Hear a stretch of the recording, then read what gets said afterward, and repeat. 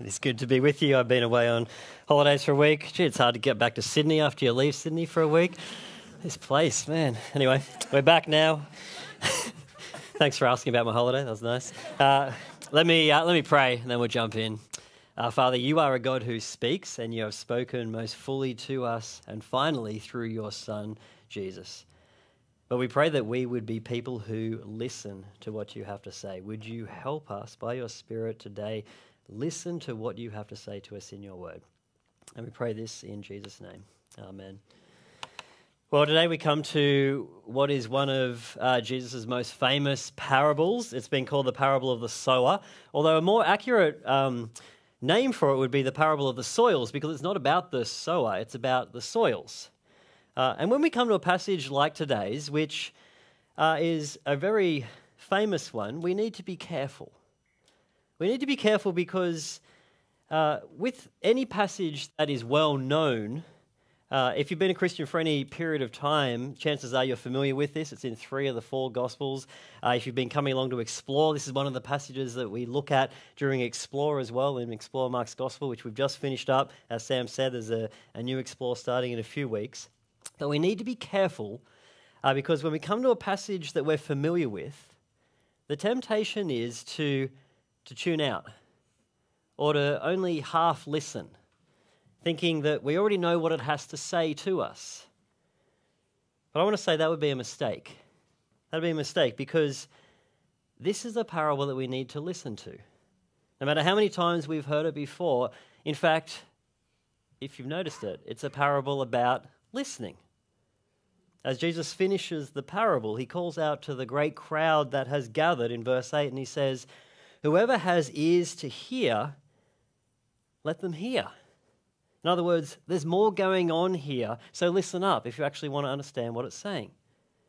Or again in verse 18, "Therefore consider carefully how you listen." And then right at the end of this section in verse 21, Jesus says that his family, his spiritual family, are those who hear God's word and put it into practice.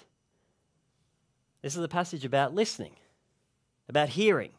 But it's more than just listening in general. It's not a passage about becoming a better listener to your spouse or to your parents, although I'm sure we could all become better at that. I know I can.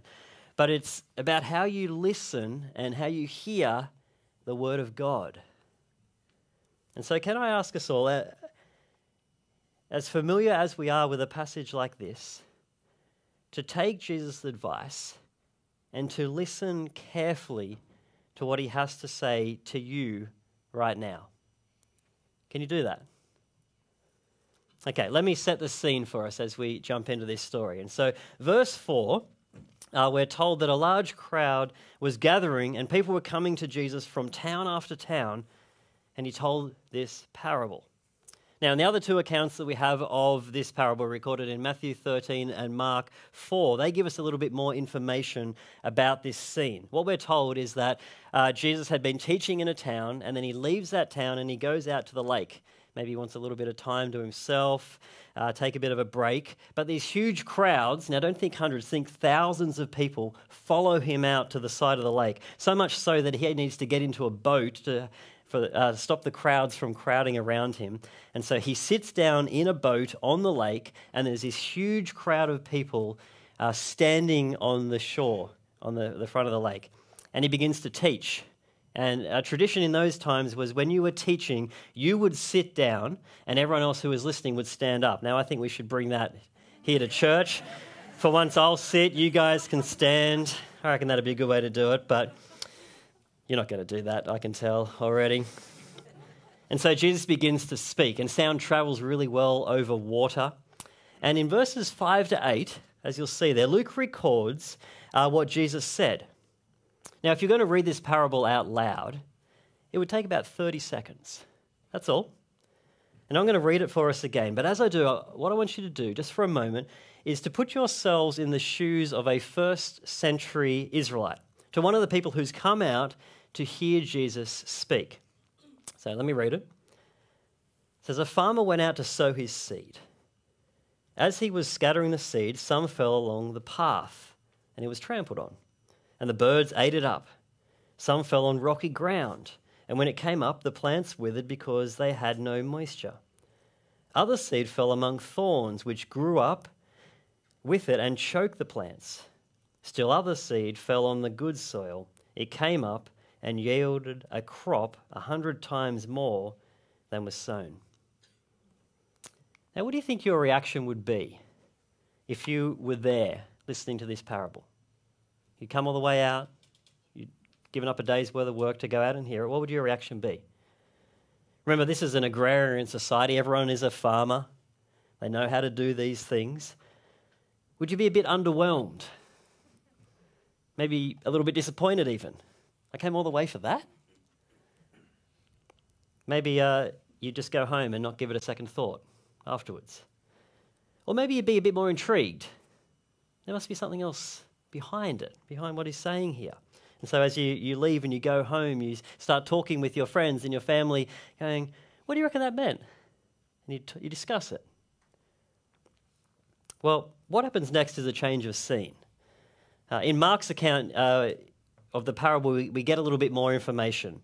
In Mark 4, verse 10, he records that when he, that is Jesus, was alone with the 12 and the others around him. And so, in other words, the great crowd of people has left. They've all gone home, well, nearly everybody. The disciples, they're still there, which I think is talking about more than just the 12. In 2 chapters later, he's going to send out 72 disciples to go out preaching and teaching. And so it's a much larger group than just the 12 here. And then there's some others there as well. Others who stayed around wanting to know what the parable means. And so in verse 9, his disciples ask him what the parable meant. Now, what Jesus will do in a moment is go on and explain what the parable is about. But before he does that, first he's going to explain to them why he speaks to the crowd in parables. Now, interestingly, if you read the Gospels, it's from this moment on in all of the Gospels that whenever Jesus speaks to crowds, he always speaks to them in parables. And so why? Why does he do that? Well, I think it's a common assumption to think that the reason Jesus spoke in parables was to make things easier to understand, to make complex heavenly things easy to understand, like a kid's story. And in one sense, there's some truth to that. Like, it's not a hard parable to understand on the surface level, is it? Even for us whose farming experience is probably a couple of half-dead pot plants on our balconies or in our office, Tim. That poor plant, I don't know how that thing is still alive. When he was on holidays a few weeks ago, I snuck in and gave it some water. But that's not why he spoke in parables. Have a look what he says. And this is where it's going to get a little bit difficult just for a moment. So stay with me. Verse 10 says, the knowledge of the secrets of the kingdom of God have been given to you, but to others I speak in parables. And so first thing to notice is there's two groups that Jesus talks about here. There's the you, that is, the disciples and the people who've hung around and have asked Jesus what the parable means. And Jesus says, to you, you will be given the knowledge of the secrets of the kingdom of God. But then there's a second group, the others. And look at what Jesus says about them. He says, but to the others I speak in parables. Why? Well, so that those seeing they may not see, though hearing they may not understand. Did you see what Jesus is saying? Why he speaks in parables? It's not so that his word would be easier to understand. He speaks in parables so that, with the purpose that people may not see, they may not understand. Now, is that different to what you would expect Jesus to say? If you're in community group this week, you might have wrestled with this. What's going on here? Why did he say this? You may even have some questions about it. Is it fair that Jesus would speak like that? Why would he do it? Why would he make it harder for people to understand? What's going on? Well, what Jesus is doing here is he's quoting from the Old Testament book of Isaiah, chapter 6. And what's going on there is God sends Isaiah the prophet to go to the people of Israel, to go to God's people, and to preach. But God says, as you go and as you preach, they're not going to listen. In fact, the more you preach, the more you speak to them, the harder their hearts will become.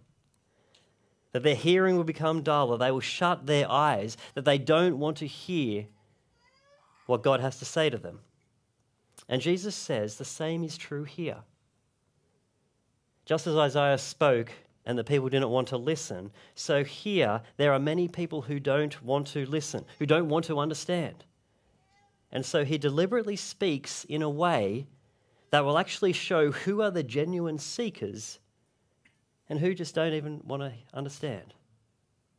Those who will stay around long enough to hear and to understand what he's saying, and those who won't. Really, what it does is divide people into two groups. That's why he spoke in parables. That's why he's going to continue to speak in parables. And this is what this parable that we're going to look at today is about. It's about the different responses that people will have to the hearing of the word of God. And so let's now turn to Jesus' explanation of the parable. Now, if you tuned out during that bit, time to tune back in. Come with me to verse 11. So in verses 11 to 15, Jesus explains this parable. And this is where we're going to spend the rest of our time this morning, working through Jesus' explanation of the four soils and then thinking about how this would then apply to our lives. Now, there are three main characters in the parable. You've got the farmer, you've got the seed, and you've got the soil. Now, this isn't a parable about the skill of the farmer. It's the same farmer for each of the soils. And it's also not a parable about the quality of the seed. It's the same seed that was sown in each of the soils. In verse 11, Jesus tells us that the seed represents the word of God. So it's not about the farmer, it's not about the seed. What is it about? Well, it's about the four soils. That's why I think this parable should be called the parable of the soils, not the sower. And it's what these four soils represent that matters. They're the different responses that people will have to the hearing of the word of God. You see it in each verse. In verse 12, the ones who hear. Or verse 13, when they hear it. Or 14, those who hear. Or verse 15, who hear the word. But Jesus just isn't speaking about our ears. He's speaking about our hearts. You see that throughout the passage. So verse 12 takes away the word from their hearts. Or again in verse 15, it's those with a noble and good heart who hear the word. What is the parable about? Well, it's about the different responses that the human heart will have to the hearing of God's word. The different responses the human heart will have to the hearing of God's word. All four hear it, but there's four radically different responses to that. So, let's look at each one of these responses. And as we go through them, let Jesus do some heart diagnosis on you. Which one do you think you are as we go through this? Okay, the first soil, Jesus says, is the path. And I've called this first response the hard heart. Have a look at verse 12. It says, those along the path are the ones who hear, and then the devil comes and takes away the word from their hearts so that they may not believe and be saved. Now, farmland in first century Israel typically was long, narrow strips of land, and along the side of each piece of land there would be a path. And people would walk along and to sow the seed. They'd walk along the path and cast the seed out into their field. And some would inevitably end up on the path of which they were walking along. And also, as people walked from village to village, they would walk through the fields on these paths. And so the soil would become hard, and any seed that had landed on it would get trampled underfoot. And Jesus says that for some, this is the response that they have to the word of God. That their hearts are hard to hearing it, that there's no chance of it ever taking root in their lives. But there's more going on here, because did you notice Jesus says there's spiritual forces at play here? That behind the hard heart is the devil who comes and takes away the word from their hearts. Now, what does that look like? I think it's less super spiritual than we might first think. I think the devil can use all sorts of different things to make our hearts hard to listening to God and his word. Just being too proud, or arrogantly thinking that it's all rubbish without actually looking into it, engaging with it, or just loving sin and being enslaved to it. Or maybe some bad experiences from your past or your upbringing that have caused you to close yourself off to the possibility of spirituality and to God. Satan will do whatever he can to harden our hearts to God and his word. Now, I think we've all got people like that in our lives, don't we, that are just completely closed off to anything related to God. My wife, Shell, a number of years ago invited one of her friends along to church, and to her surprise, she actually said yes. And she came along, but after church had finished, she came up to her and said, "Never invite me again." And from that moment on, she's never been interested in anything spiritual, anything to do with God. But me being the mission pastor at church, always got to find a way around this. And so a little while ago when she came over for dinner, I got her to read a book to our kids before they went to bed. And knowing that my kids' favourite book to read is the kids' Bible. And so made her read the kids' Bible to our kids. So always use your kids to do evangelism. It's a good thing to do. But Jesus says here, there's a grave danger in this kind of hard-heartedness. You see it at the end of verse 12 there. It says, those along the path are the ones who hear, and then the devil comes and takes away the word that was sown from the word from their hearts, so that they may not believe and be saved. If you have a hard heart to the things of God, then you cannot believe and be saved. You cannot open yourself up to the possibility of your need of salvation. Can I suggest that if you're here today and your heart is hard towards the things of God, could I suggest to you that there are other forces going on in this? That there are spiritual forces seeking to stop you from listening to God. But it doesn't have to stay like that. Maybe today is the day that your heart could change, become more soft to hearing from God. That's the first response, the hard heart.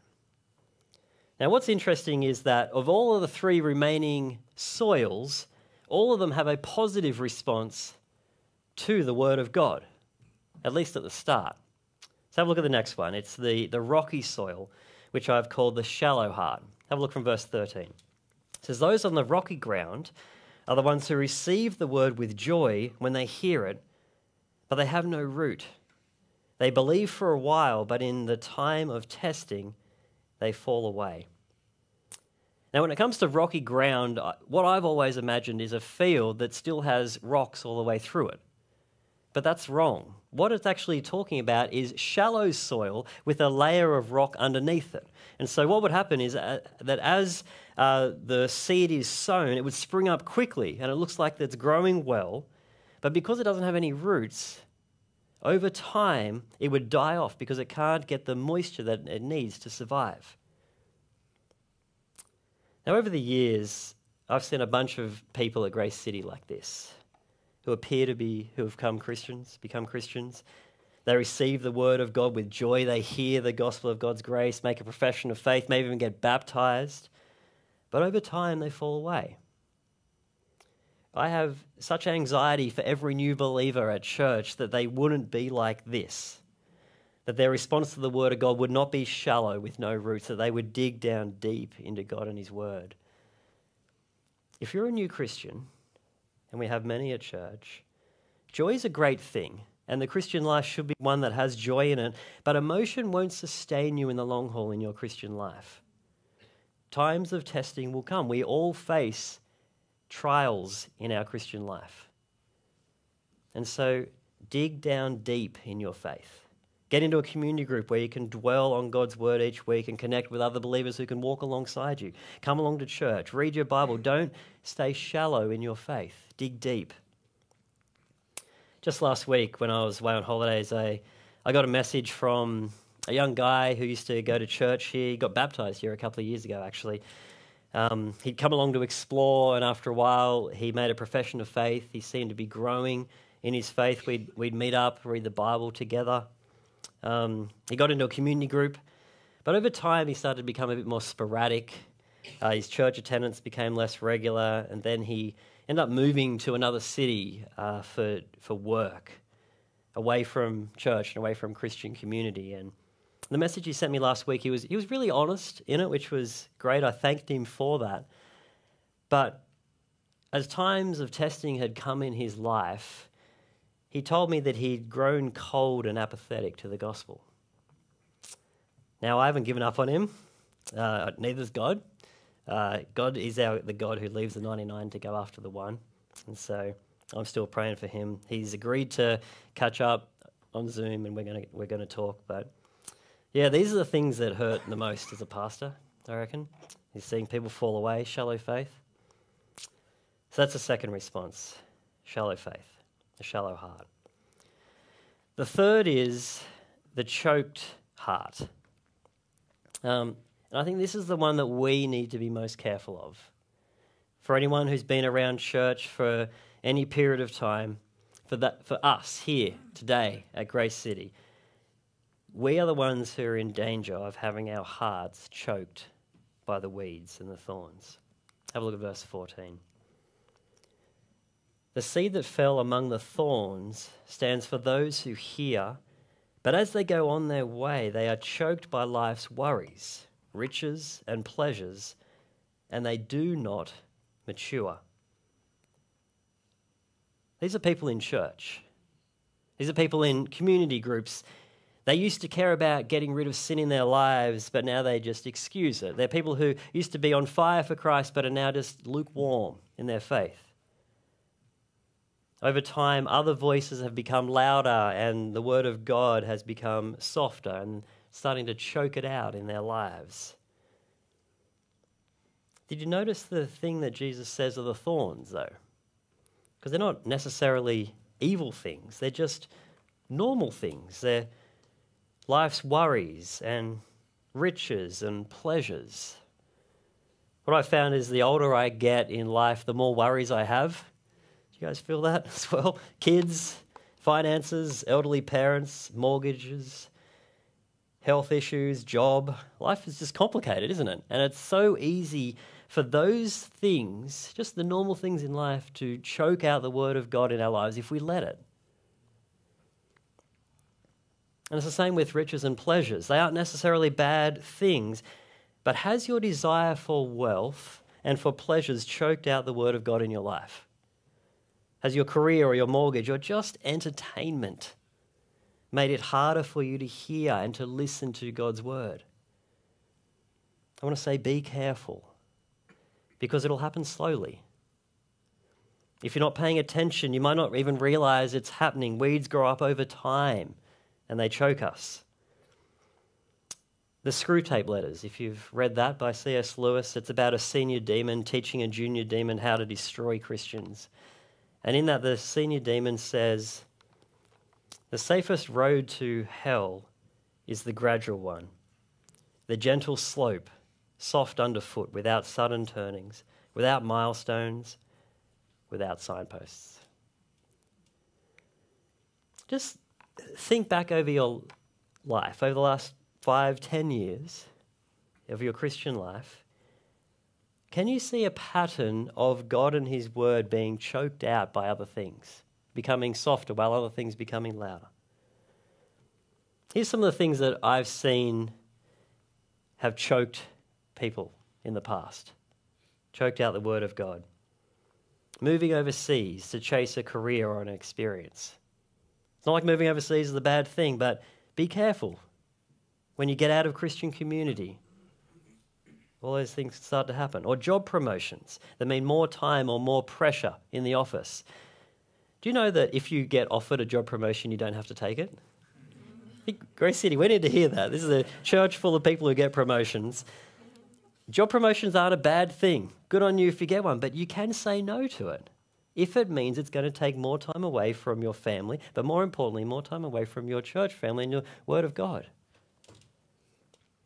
Or relationships that you know aren't what God wants for you. Or going into too much debt to get a bigger and a better house. This is the one I've noticed over the last few months. I was talking with my wife last night. These are the weeds growing up in my life at the moment. The temptation, we've just sold a house, we're looking to get something a little bit bigger, and the temptation to just stretch a bit further, just go a bit more on the mortgage, just to get, I don't know, an extra room. What about rationalizing areas of sin in our lives so that we can keep doing them? Oh, it's not really sin. Or, I know it's sin, but I just can't stop. What about making other things more important than gathering together as a community here at church each week and in our community groups? According to the National Church Life Survey, since COVID, the average church attendance for Christians, not just for people visiting, for Christians, is 50% of the time.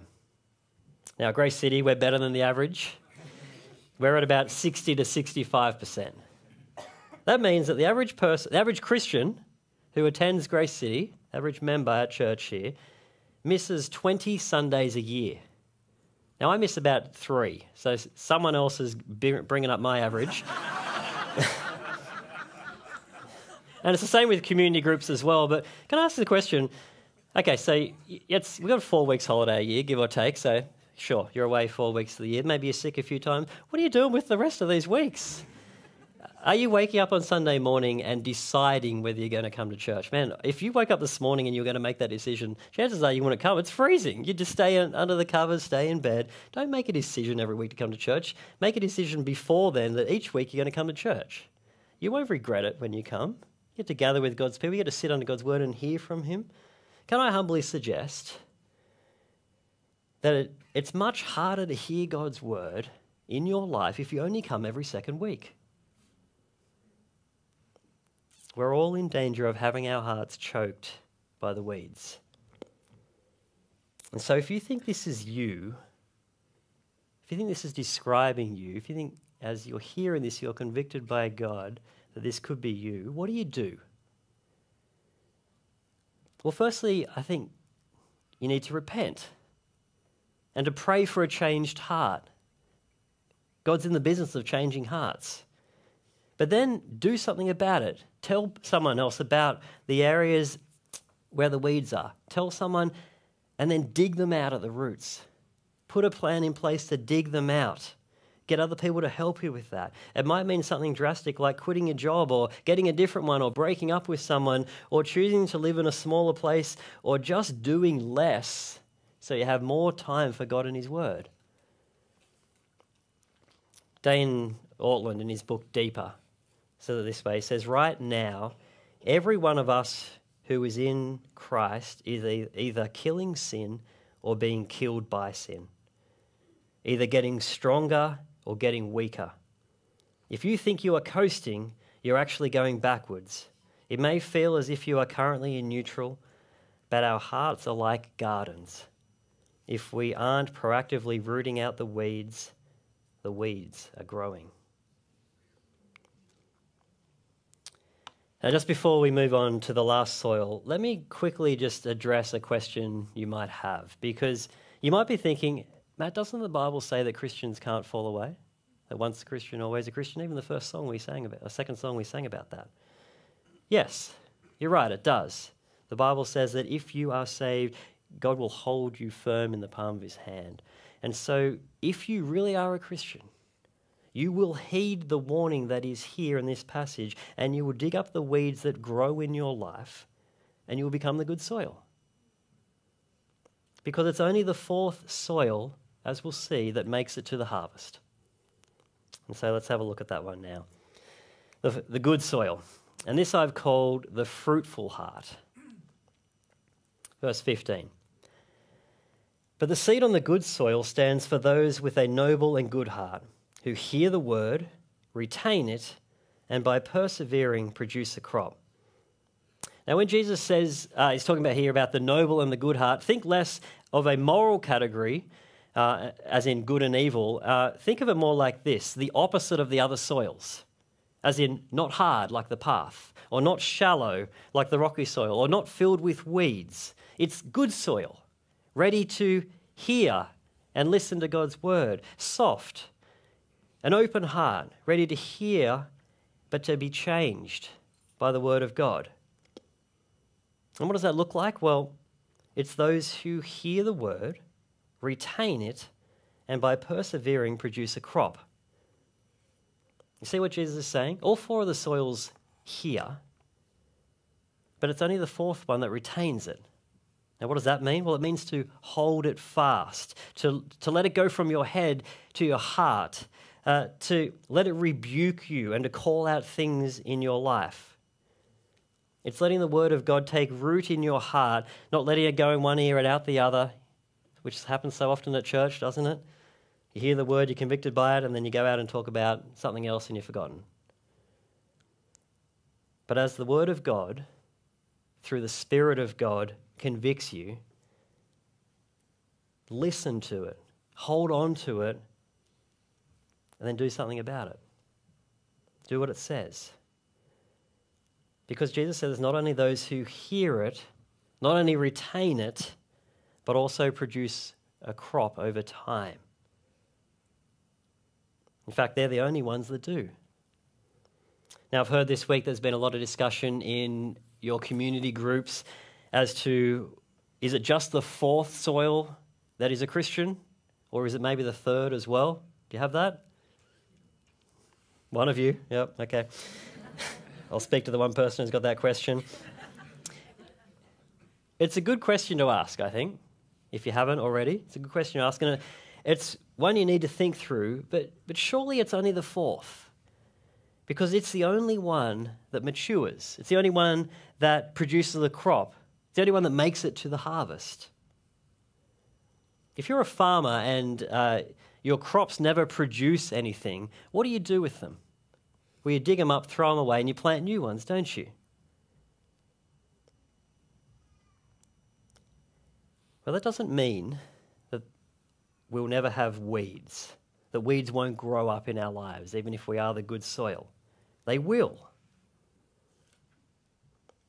But as you hear the word of God, as God speaks to you by his Spirit through his word and convicts you and shows you those weeds in your life, those thorns, then dig them up and throw them away. Now, what is the crop? Well, it could be many things. It leaves it very open, but at the very least, what I think it would be is a changed life. That as you listen to the word of God, it leads to your life being changed over time. And so again, if nothing has changed in your life since you've come to faith, then you need to look hard at whether you've actually listened to the word of God. Have you retained it? Has it actually had effect in your life? Remember what Jesus said in verse 21. As Jesus is speaking, he says, my family, my spiritual family, are those who not only hear God's word, but put it into practice. Who hear it, retain it, and produce a crop. And if you do, the promise here is that there will be a crop, 100 times what was sown. Now, apparently back in these days, if you got a crop 10 times, that was a great crop. But here the promise is of 100-fold crop. It's an amazing harvest, an amazing fruit. And that's what God is promising to those who are willing to listen to him, to be changed by his word. Do you want that in your life? And so, Grace City, what soil are you? Not the person next to you or that person you're thinking about. Let God worry about them. What about you? What soil do you think you are? Let God diagnose your heart as you hear his word. What is the state of your heart towards God and his word? Is it hard? Is it shallow? Is it choked out by thorns and weeds? Or is it soft, ready to produce fruit? Maybe today, as we've looked at this word from Jesus together, you've been convicted. Maybe you've been convicted that you're one of the first three soils. If that's you, I don't think the answer is to think, well, I'm not the good soil, so I mustn't be a Christian. I think a better question to ask is, what soil do you want to be? Not what soil are you, but what soil do you want to be? And I hope that all of us want to be the good soil, the one that perseveres to the end, the one who listens, retains, and produces a crop. And so if that's you, ask God to soften your heart, to dig out the weeds, and then to dig down deep roots in your heart of God's word, to go deep into the gospel of his grace, to be reminded of the depths of his love for you, for the forgiveness that he's given you, and then listen to what he says, hold on to it, and let it change your heart and your life. Because the promise is that if you do that, there'll be a great harvest in the end. And so let's pray that God does that heart work in all of us. Would you pray with me? Father, we thank you for your word. We thank you that it speaks directly to our hearts and that it is the one thing that can bring about change. Father, would you cause us to listen well to what you have to say to us, that we would retain it, that we would have soft hearts ready to hear and to do what you have to say.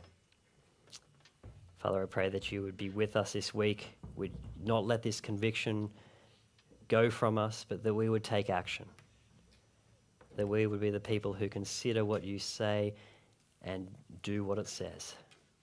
And we pray this in Jesus' name. Amen.